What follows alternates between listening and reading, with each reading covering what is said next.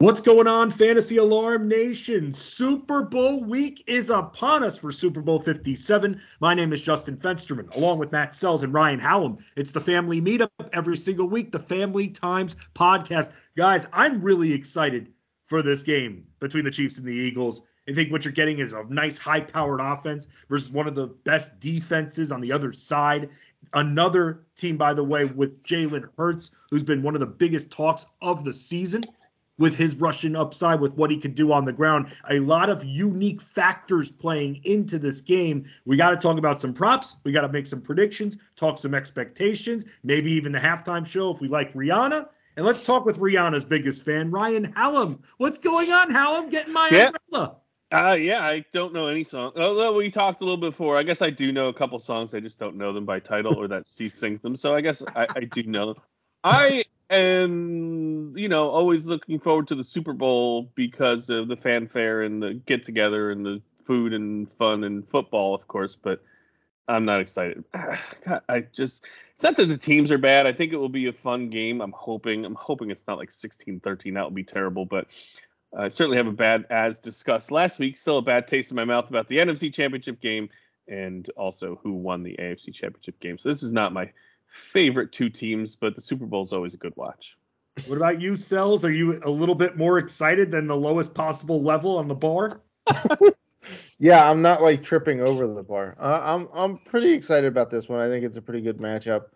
My wife is a Commanders, formerly Redskins, formerly Washington football team fan. I'm sorry. Yeah, that's rough. And so her next favorite team from the NFC East is the Eagles, actually.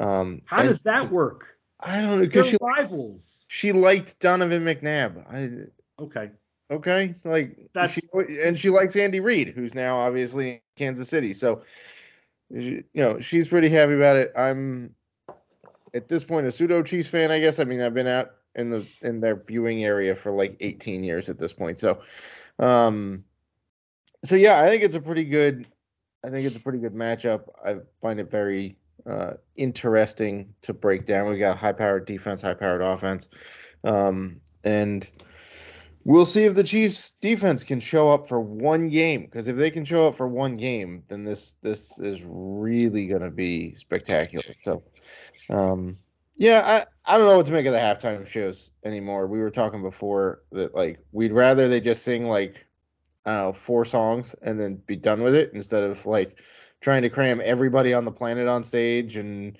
doing memeable moments like Weekend getting lost in the lights and whatever else. But it's the sizzle factor, Selz. It's the great spectacular. My other issue is that like since Janet Jackson had that incident 20 years ago now, we can't have Rihanna reenacting the music video for Stay where she was in a bathtub. Who cares about that at this point?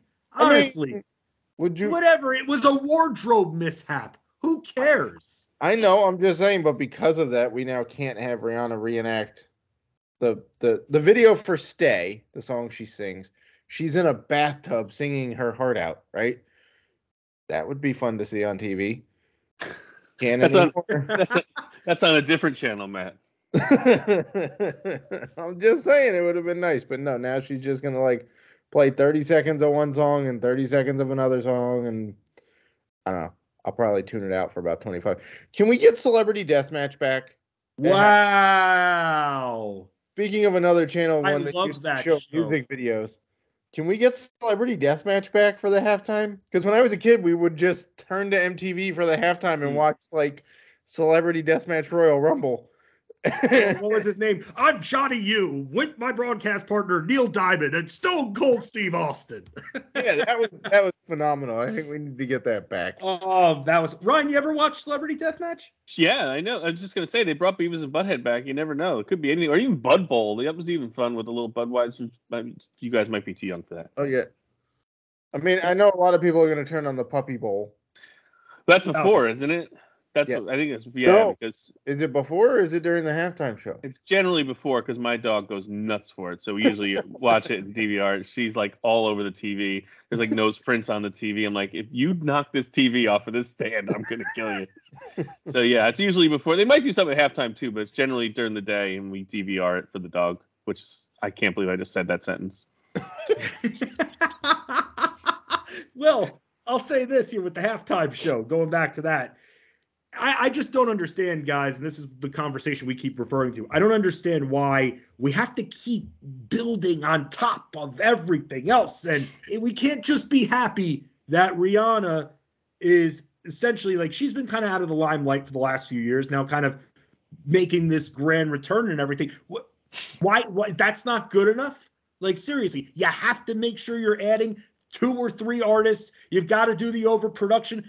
What happened to the music being good enough? Let's appreciate the artist. I think it was Coldplay, honestly, because remember that year was Coldplay and like everyone's like, this is going to suck. And then they pulled in Beyonce and like 14 other people because they thought Coldplay was going to suck. And I feel like ever since then, like a couple years ago when it was Snoop and Eminem and Dr. Dre and Kendrick Lamar, we knew it was going to be like a whole group. I thought that was really good. But right. I don't know if I feel like when the year was Coldplay and they like pulled in everyone else that week. I feel like maybe that was part of it. Like the year they had Katy Perry would have just been fine. Like the Katy Perry year was good. I thought she was fine. She had a lot of different sets and everything like that to go along with it. A lot of different scenes for different parts of the songs. I thought that was fine. Yeah, Left Shark for life.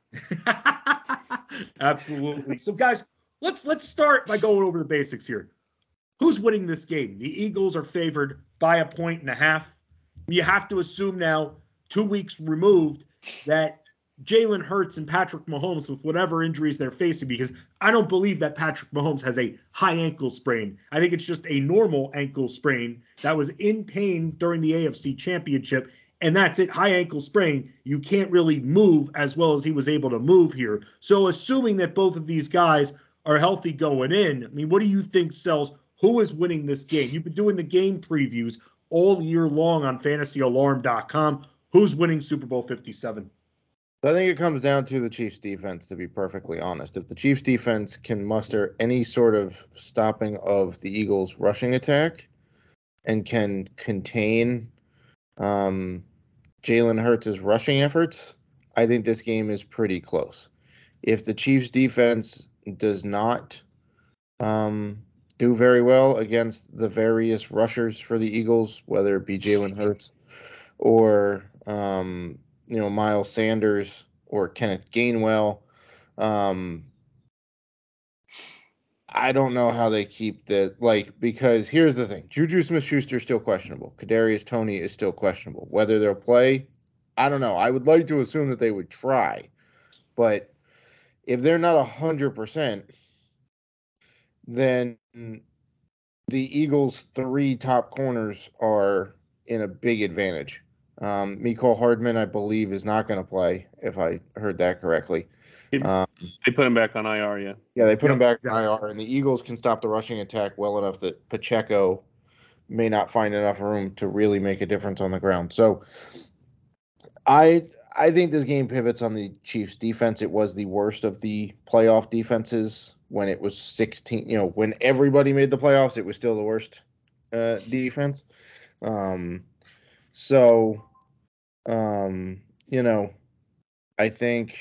think that's what it comes down to.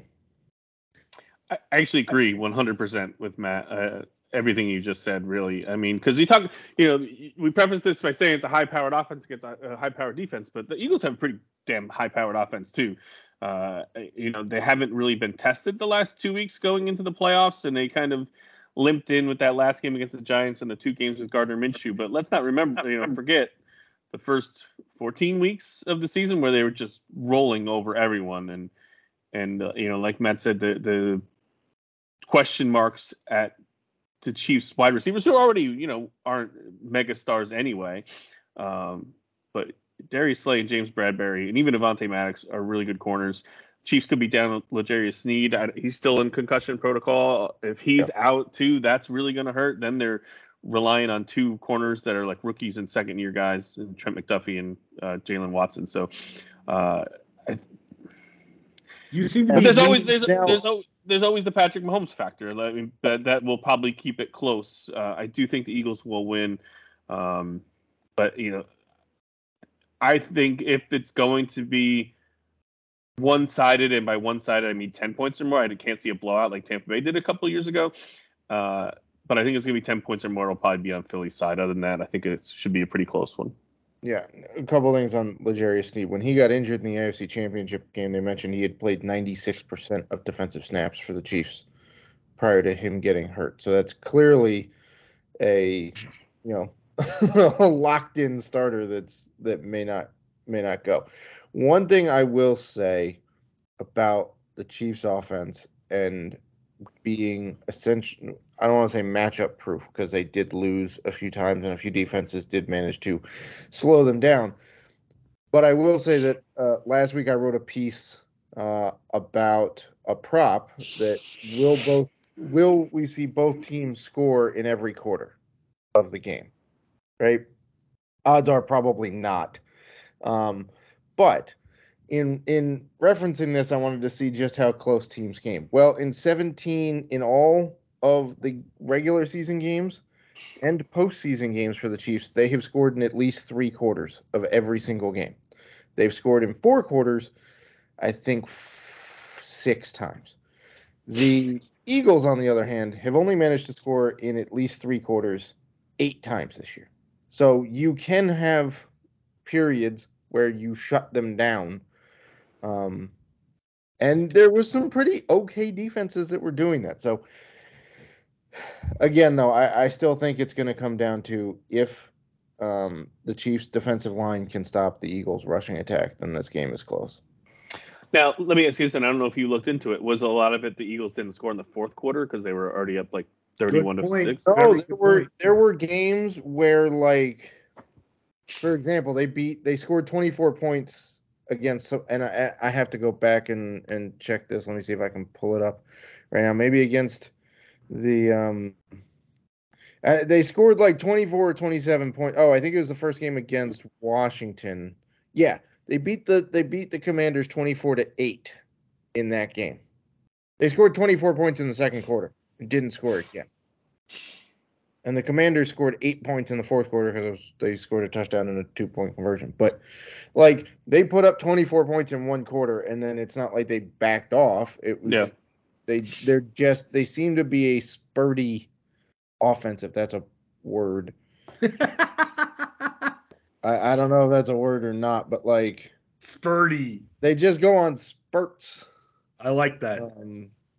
So it's a little hard to tell exactly, like, when they're going to have a spurt, but it was just interesting to see, like the game against the Vikings early in the season when they won 24-7. There was no scoring by either team in the second half of that game. It was 24-7 at halftime, and that's what it ended. So it's kind of a hit and miss offense for the Eagles, if we can call it that, after scoring 470 something points this year. I got one thing between what both of you just said, because Selz, it seems like you ultimately right now you're siding on Kansas City's end of it. Ryan, you seem, as you said, you think that Philly's going to win this game. One of the things that you said, Ryan, makes me a little bit fearful of Philly, because if you had asked me when we were making our predictions on the site about who was going to win what playoff game and how far everyone was going to go, I would have said the Eagles, no question, if I knew, or you said, hey, if this was what it's going to end up being, because I had Bills versus Eagles in my predictions on the site.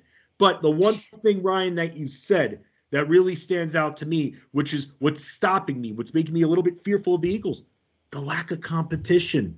That's the problem. We're talking about now 4 weeks, because you've got to include these last 2 weeks as well, because it does take you out of game flow.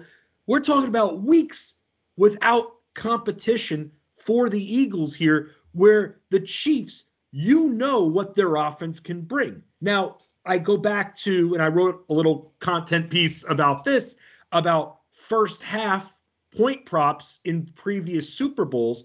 And in their last Super Bowl, there really wasn't a lot of score. There wasn't much scoring at all in the first half of that game. And then all of a sudden, the Chiefs in the fourth quarter exploded. And that's how it ended with the Chiefs. So I think about that. But ultimately, when it comes down to it, I just believe in Kansas City's offense with what we're seeing. I'm the one that's saying I don't think Patrick Mahomes has a true high ankle sprain. Even though he's limping, he's moving around too well to have a high ankle sprain, an injury that's normally 4 to 6 weeks. I just feel if there's anyone that could break through a good defense, it's this guy. And I'm siding with the Chiefs now over this. I just feel that between the Eagles' lack of competition, believing Mahomes isn't as injured as it's being put out as he is, he's had weeks to further let his body be preserved. I'm giving it to the Chiefs by an edge. I think this is going to be a high-scoring game, too, and I'm going to bring up a prop in a few minutes that indicates why. Well, I'll say the competition is, questionable. I mean, all right, the 49ers defense had to take every chance they could and, had all kinds of penalties called against them and everything. They're still a pretty good defense. The defense didn't have the injury. It was the quarterback who had the injury. And they still, by the end, they put up 31 points. But they were moving the ball in the first half against their defense fairly well. And they just blew the doors off the Giants. Granted, were the Giants the greatest playoff team? No, but their defense was okay. And they just got completely obliterated. So I don't know if it was just so much as I don't know, because we went in the playoffs and like, oh, can the Eagles just turn it back on? Because week 16 and 17 was Gardner Minshew, and week 18 Hurts just barely did enough to get home field. But the fact that they just obliterated really the two teams in the playoffs, I don't know that they're that bad. It's not like they beat Houston. So we're talking about playoff teams here, so we got to give them credit. They're in the playoffs. I'll also bring this too. Let me bring this up quickly, Selz, as well. Mahomes as well. Maybe this also comes into factor as well. He's experienced in this big game. Everybody in the world, in the sports world, people don't give a damn about sports or watching this game. Mahomes has the reps when it comes to this stage. This is a stage unlike any other. Something I feel like when it comes to sports, because we're so engulfed in the stats and the fantasy sports angles of it, you forget, though, this game being watched by everybody there. Commercials being sold for millions of dollars to air just a couple of times. Mahomes has reps in this department. And Andy Reid. And the Chiefs coaching staff. Yeah. They got obliterated by the Bucs, but the offensive line just couldn't do anything. That was the whole reason they got killed. Mahomes just never had a chance. Right. But to Fensty's point about the competition, I think he's talking about the defense. Because if you go through the Eagles' entire schedule, they didn't exactly face a murderer's row of quarterbacks and offenses. Like, they played Jared Goff in week 1 and allowed 35 points to the Lions offense. Then they played Kirk Cousins. Sure, it's, Cousins puts up numbers, but in key spots, he's iffy, right? Commanders, Jags. Yeah, sure, they played Kyler Murray. Okay, but the first time they played the Cowboys, Dak was hurt. So they got Cooper Rush. They got rookie quarterbacks for the Steelers. Then they played the Texans. Then the Commanders didn't have a quarterback by the second time they played them. The Colts were a disaster when they played in week 11. That was the first week of Jeff Saturday's deal, or the last time their previous coach, whatever it was. Sure, they played Aaron Rodgers. Okay, that's a second quality quarterback. The Titans, they run the ball. It's Derrick Henry, right? Like, does it matter if Ryan Tannehill is in the backfield? No, not really. The Giants, they blew the doors off of them the first time. The Bears were Justin Fields and nobody else. Then the second time they played the Cowboys, it was Dak, and they lost. They allowed 40 points to the Dak-led Cowboys. Then they played nobody at quarterback for the Saints. The Giants finished the season and didn't play Daniel Jones or Saquon Barkley because they had nothing to gain. Then when they did play their starters, the Giants were terrible. And then, I'm sorry again, Brian, but the Niners didn't have a quarterback. So they haven't played any competent offenses basically all season at the time that they played them. The Niners before that were very competent, right? But like they didn't play Dak twice. They didn't play Like, if you look at the Chiefs, their defensive stats aren't great, but they also played Josh Allen twice. They've played Joe Burrow twice. They've played, Trevor Lawrence when they had won 8 straight games. Okay, like the Chargers twice with Justin Herbert. They played the Niners when they were rolling on offense. So like, that's when they had McCaffrey for 3 days. Yeah, I mean, but like the difference between the quarterbacks that they actually played Trevor Lawrence twice, by the way, because they played him in the regular season and they played him in the playoffs. So I think that's the difference there in terms of, yes. If you're gonna downplay Kirk Cousins, then you got to downplay Justin Herbert because he did not have a good season. No, that's okay. Fair. I understand what you're saying. I'm not disagreeing with what you're saying. I just think, these aren't guys we've never heard of. Darius Slay's an All-Pro. James Bradbury's had a great career. Hassan Reddick is like on another planet by himself right now.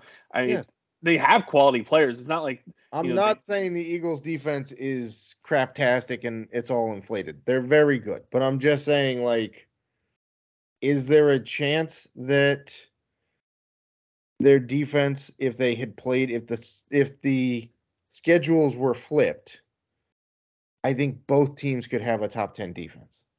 Well, and I think I've said this before on this show. I think part of the Chiefs' defense problem is the other team is always behind, so they're always throwing. So I think that the Chiefs gave up the most passing touchdowns in the NFL this year. I think a lot of that's because they're always up 21-0, and the other team has to throw. You're like you said earlier with the Eagles. It's 24-8 at halftime. That's not a complete blowout. So maybe the other team's trying to keep their game plan. I definitely think, and the Chiefs defense, let's be honest, has been on point in the playoffs and towards the end of the season. So I think they're peaking at the right time. I don't see it being a blowout in that range just because the Eagles, God, they have 3 solid running backs. One, I think Kenneth Gainwell is way underrated. Not only the running game, but the passing game. 2 amazing wide receivers and a great tight end and a dual threat quarterback. So I think the Chiefs are going to struggle to handle all of that. But yeah, no, I don't think the Chiefs defense is nearly as bad as their statistics made them out. And I think they're hot at the right time. Yeah. By the way, interestingly, both teams are below 500 against the spread this year. That is pretty interesting, actually. The Chiefs are 7-12 against the spread. And the Eagles are 8-9 against the spread, despite both of them basically being 14-3 in the regular season. Yeah, I'm excited about this game. I think it could be either team. I don't think it's lopsided at all. Looking at some of these props, guys, I'll throw a few quick fires at you here. Some that seem very interesting, the receiving yards props, testing the Chiefs' defense a little bit. What are your thoughts on Devontae Smith over 61.5 and A.J. Brown over 71.5? Because on the playbook on Better Sports Network, we're doing a little prop draft here, and I actually took the over on 61.5, thinking the targets are going to be there for Smith once again, and that he's going to be able to get the yardage, and he could certainly do it knowing him on 3 plays.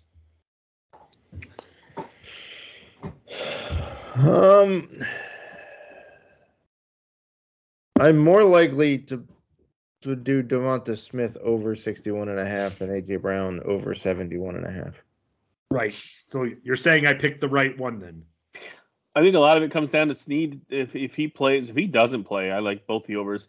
I think A.J. Brown is also kind of the vein of the Odell Beckham kind of guys who like the big stage. He wants to light up. And he, if you think Devonta Smith can do it in 3 catches, A.J. Brown could do it in 2. So I think there's a really good chance of both of them being over. The other reason, Jalen Hurts did not light up the scoreboard in passing yards this year, but after those 2, and obviously Goddard, it's not like there's other wide receivers they're throwing to. It's not like the Chiefs have 4, 5, 6 guys that they throw the ball to. Quez Watkins is their 3rd receiver. What do you have? 19 catches this year? I mean, there's not a lot outside of those 2 guys, which is a lot of the reason I like the overs. In fairness, in the NFC Championship game, Jalen Hurts threw it to 7 different dudes, but only 2 of them had more than 3 targets. Like Dallas Goedert had 6, and A.J. Brown had 8. and then Devonta Smith was at 3. But his 3 targets with 2 catches produced. He led the Eagles in receiving yards with 36. 1 catch. The other one was not a catch. I knew it. I was waiting for that. I get I mean, that's fair. His I know. is actually. I'm only kidding. We're gonna be able to see every single angle, including the angles we don't want to see of these players in this game. Let me tell you, you're gonna be seeing questionable catches. All of a sudden, you're gonna be seeing quick highlight packages of different angles of the review. That can't happen again. What happened in the NFC Championship? I mean, when the guy gets up and he's like, run the play really fast, that's not an indication to anyone that probably he didn't catch it. Yeah, I know, right? If the guy who caught it is like, oh, let's do this really fast, I mean, that maybe is your first clue that he knows he didn't catch it. What was that like happened in the AFC Championship game, too? One of the guys made a play, and you could see the offense was hurrying, and Romo was like, I think they should review this every time they hurry. It's like they're not in a hurry-up spot. It's not a 2-minute drill. They have timeouts. Like every time they hurry, it should suggest you should challenge. Ryan, what was because I believe this game aired still during dry January for you. Yes, it did. So yes, it did. I got to ask you then, what was your reaction when you saw that play and then all of a sudden the broadcast was questioning it a little bit? Were you flipping out? Were you standing up at the TV? Did you think it was a catch? I did. And, I saw the thing with Smith. And I saw him hurrying up, and in my head, I thought what I just said. But I have a lot of faith in the Kyle Shanahan and the coaching staff. So I'm like, all right, so maybe they didn't see something. And then later on, and of course I was pissed because then they went and scored a touchdown. But later on, someone was like, I can't remember who it was on Twitter, was like, you have to at least challenge it. First half timeouts aren't as important as second half timeouts. And I'm like, makes a lot of sense, between that and the guy. So at the time I was just upset. And obviously once you saw it, then, you're mad. And then 2 seconds later, my quarterback's elbow got torn off. So it really didn't matter after that. But at the time of the play, I wasn't that upset. No, but later on when I thought about it more, I was like, yeah, damn, they probably should have challenged that. Amazing. But let's go the other angle on the receiving stuff. Are we fully trusting Jalen Hurts' shoulder? I haven't seen any reason not to in the last 2 weeks. Right. I mean, he hasn't had to use it is the point. Like, what happens when he has to use it? I'm sure he's keeping it loose. You have to be thinking that he's keeping it loose somehow. Oh, I don't think he's sitting there with it like in a sling and then he's going to unsling, like, It's not like Rookie of the Year where the tendons come back too tight, It's, or the guy who shows up in the wheelchair at the WWE deal and, like, we don't have with Kevin Nash and then he stands up from the wheelchair. We don't have a Willis Reed moment coming, right? Like, here comes Willis. Yeah. But I'm just saying, like, he hasn't been forced to throw 30 or 35 times to keep up with on offense. Like, he can use, like, what happens if the legs don't move the ball as well as they think and they get into long situations and he has to throw, and now you're talking he's throwing it 30 times. Are we trusting that he can do that? Think if it's a Super Bowl. They got a right. choice. You're all at this point.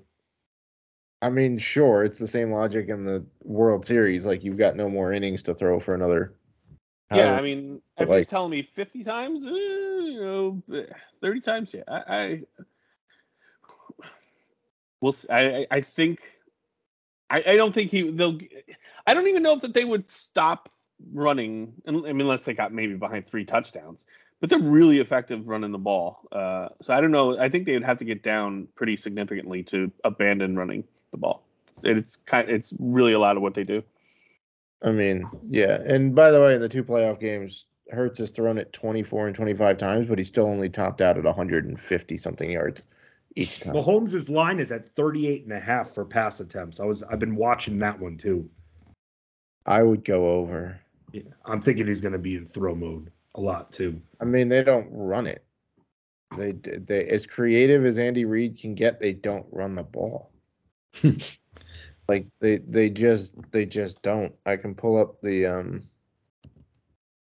sheet that I track these things with, but like they during the regular season, even when they were riding Pacheco, like rushing attempts per game, the Chiefs had 24.5 rushing attempts per game, which ranked 25th in the league in the regular season. The Eagles had 32, which ranked third in the league. One of the many reasons why Pacheco's rushing yards prop on DraftKings is at 48.5, and that's it. Yeah, also, by the way, in terms of that passing attempts prop, you want to guess how many times a game the Chiefs passed it in the regular season on average?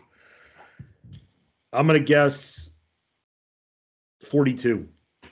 38.3. Wow. That line is sitting right on their seasonal average. Damn. It's Vegas knows what to do. Total. I mean, you're right. They don't run as much here. If I'm sitting here saying that I'm thinking there's going to be points scored in this game, it's going to be Mahomes. And then Mahomes engineering that over for me if I want to go that direction. I mean, Mahomes threw it 43 times in the AFC Championship game. Right.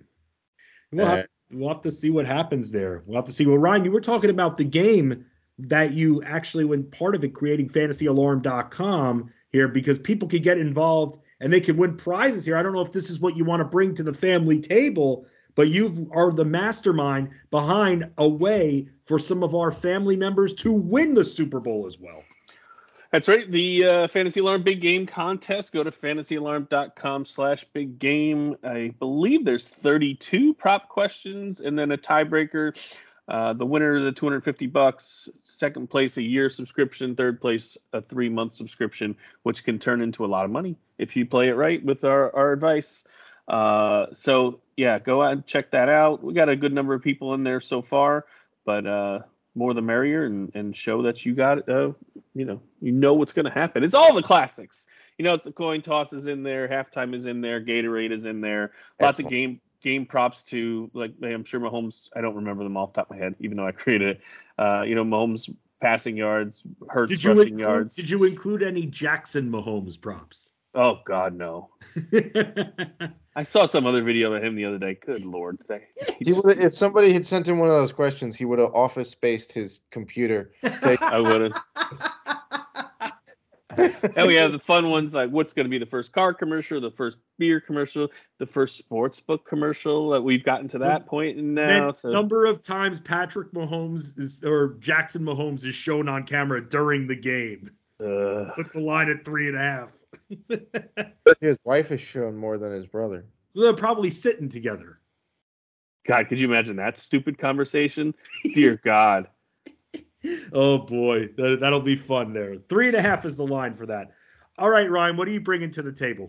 It's kind of something we don't think about a lot. I know it's in a lot of our articles, but we talk a lot about the fun in the Super Bowl. But just remember, bet within your means. Don't go crazy betting, money you don't have or can't afford to lose. Especially with the Super Bowl.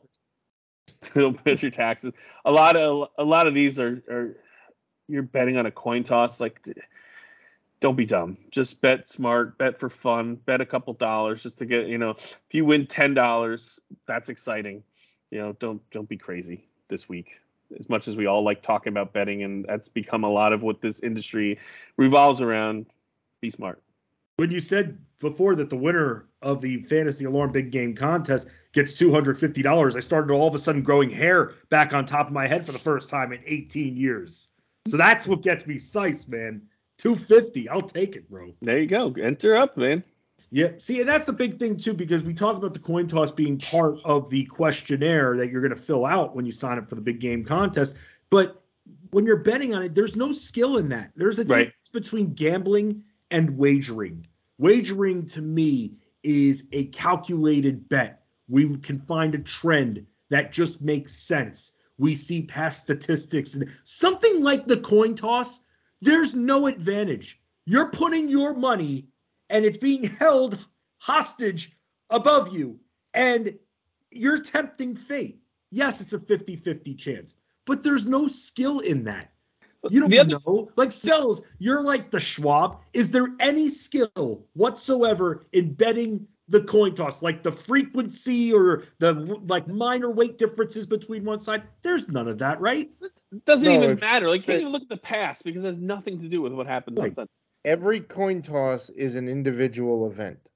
So even if you say, oh, it's been heads 8 times in a row, okay, it literally does not matter statistically what the past one is, because every coin toss, like every roll of the dice, is an independent event. So therefore, statistically, the past has no basis for what's going to happen in the future. I can say that odds are if you flip a coin 100 times, you will almost assuredly get a 50-50 or very close to 50-50 split. If you want to sit there and flip one 100 times in a row, go for it. But statistically, you're just as likely to bet $2 on both sides of it just to cover the other bet. And then that's pointless. Don't gamble. Don't gamble. Stop gambling. Well, not It's on your the money. toss. I mean, Yes. Well, that's the thing. That's a gamble like right a there. player prop, or pick the line of the game if you're going to do it. And again, don't do it with money you don't have. Don't go, Right. ooh, I just got my tax return. Let's go. No, that's a stupid idea. That's a terrible, terrible idea to do. Put that in savings or pay off stuff or just go with your plan for whatever you were going to do with that. Don't bet money you don't have. Don't bet your mortgage. Don't bet rent. Don't bet food money. Don't bet egg money, for God's sakes. And we talk a lot of wagering here, and especially on the site as well, and in a lot of our podcasts and everything. And that's just, we do that because that's the direction sports has gone with the legalization of sports gambling. But that doesn't mean we're sitting here on our fat stacks of cash betting the $1,000 every game. For me personally, and I'll be honest, most of my bets, I don't bet a lot. I talk a lot of NBA player props. I'm not betting all those player props. There's suggestions, and then I bet maybe 1 or 2 of them, or 3 max. I max myself because I want to be able to build my bankroll slowly when it comes to that. It's the DFS mentality as well. So when we're talking about all this wagering and the line and everything like that to get perspective, we're not sitting there putting $100 bets here like that. It's no laser show with that. So we're making calculated risks with our money. The stupid coin toss is not that. That is you putting your money. It's not. It's not at all. People just want to get involved and have fun. That's not fun to me. I don't want to suggest that. There's nothing that we can do, no research that proves otherwise. Agreed. If you want to bet things, bet the ones that are backed by research. This guy has this many yards. Statistically, these people give him. And even then, it's a gamble because you don't know what's going to happen. Exactly. Dudes get hurt and no, they won't refund your money on an injury. So please stop asking them to do it on Twitter. I'm flippant. Hey, this guy got hurt. Can I refund all my Niners bets? No, that's the chance you take when you friggin' gamble. Right. Like, if you're not comfortable with that, don't gamble. Sorry, that's the way it goes. And speaking of taking a gamble on things, and this is where I'll flow right into what I'm bringing to the family table. NBA, Thursday, because we're recording today on Wednesday, Thursday, the NBA trade deadline passes in the mid-afternoon. A lot of players could be in transit. The storm could be coming. But what that also indicates as well is you're going to see a lot of lesser-known players have short-term value. And I love hanging with you all in the Fantasy Alarm NBA Discord. I really do. I love talking basketball with everybody. I'll talk basketball with anybody.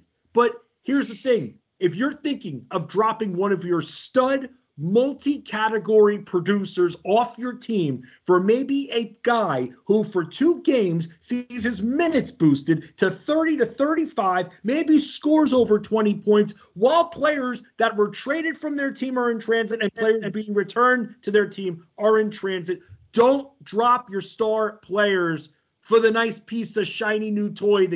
It's not the shiny new toy. It's deceiving you. It's fake. It's the value will completely deceive you because those rotations will start to settle in again to the players that were traded for, unless you know that player is going to be waived. So an example, don't drop someone like Draymond Green, for instance. Not like you would, but don't drop a Draymond Green if the Warriors if the Warriors traded part of their team away or anything, or somebody else traded part of their team away, and all of a sudden Wes Matthews becomes very valuable for a few games. Don't get fooled. I feel like I'm going to be talking to a lot of people about, hey, just hang in there. I know we're seeing the production. You want the production. You need it. You got to still be patient, because between this and the All-Star break, you're going to see rotations start to reset a little bit. Look for those trends. Look for the minutes. Look for the consistency. You want to see 20 minutes at least, at minimum, for a true rotation commitment. This is my opinion. That's a true rotation commitment to me. I'm seeing some guy play 30 minutes for 2 games and then goes back down. That's not long-term value. That's a bad trend. Unlike the coin toss for the Super Bowl, which has absolutely no trends whatsoever, this does. So just be mindful and don't drop and don't overthink it with your fantasy basketball teams. You fought this hard already. We're almost there. Let's stick together. And if you need any help, just hit me up in the Fantasy Alarm NBA Discord. I'm serious. I'll talk basketball with anyone. I would brush my teeth to that crap. I love talking NBA with anyone, and not enough people love talking NBA. Talk to me. I'll help. Selz, your turn. That was passionate. I will talk NASCAR and F1 with anybody if Yes, you will. NASCAR season is coming up. We just had the Clash, or as it was known, bumper cars in the Coliseum. And after the Super Bowl, Daytona 500 rolls around, and then we're going, folks. We get 1 weekend off. It's Father's Day weekend in June. Get 1 weekend off between February 19th and like November 6th. So Two, actually. Well, the All-Star race. Thank you. You tell people it doesn't matter. It doesn't. I mean, to the guy that wins it and gets $1 million check, I'm sure it matters. That's a pretty nice check. And the team gets some money, and the crew chief or the crew, pit crew guys get some money. But for DFS, it's a crapshoot like the Clash was basically. Okay,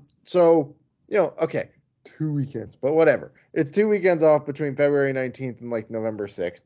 And Dan Malin and myself are back. We got the podcast. We got playbooks for trucks, Xfinity Cup Series. We got core plays coming, which, by the way, the year we had the core plays 2 years ago, we were rolling. We had people winning like thousands of dollars every week for the first, for a huge chunk of the season.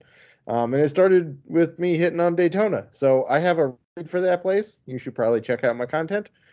It's coming the week after the Super Bowl. We got betting pieces on PicksWise for Cup and F1 stuff. And by the way, rules for betting NASCAR: don't bet props. Just bet outright winners, because everything in NASCAR is a crapshoot. So don't go nuts every week. Bet a couple of bets every week. And yes, for those of you that wonder how you can be, I see this on Twitter all the time with some of my friends in the betting NASCAR community who, last year went 18-60 on their bets and they finished up 65 units. They're like, how could that possibly be true? Because NASCAR winners pay a lot more than anything else. The favorite to win the Daytona 500 right now is going off at plus 1,200. That's the favorite. Okay? For a normal NASCAR race, the favorite typically goes off at about plus 300 and everybody else falls in line. So if you hit a guy like Eric Almirola at New Hampshire 2 years ago, who I hit going off at plus 8,000, which is 80-1, if you bet 6 other bets that week and you hit the 80-1 guy, you make money and you go 1-6 on your bets. That's how, because NASCAR odds are huge. So we've got that rolling out for you. We got baseball draft guide content still coming out. Colby and I are going to have another podcast out next week. We've got a whole bunch of stuff. I got prospect ranking updates happening all throughout the year, dynasty ranking stuff. So yeah, we got a whole lot of stuff coming. NASCAR and baseball season are getting going here, and they don't really stop until the fall. So you're here with me all year. That's how it works. Yes, absolutely. Like it or not, you're stuck with Matt Selz and Dan Malin when it comes to NASCAR. By the way, Dan Malin is going to have a very nice, when it comes to his bankroll, Selz, if it's pretty hefty, he can thank the Royal Rumble pool for that. Guy slayed the Royal Rumble pool, won more money in that than I think anyone has ever won in a single Royal Rumble pool, and I've been doing this thing for 7 years. So, Dan Malin, if you're listening, mazel tov and congratulations. Just, wow, amazing. Ryan Hallam, give him a follow on Twitter at Fighting Chance. Give Matt Selz a follow at The Selzman. Yours truly at FedSD Sports. And as we always say, a family that sticks together, wins together. Enjoy the Super Bowl.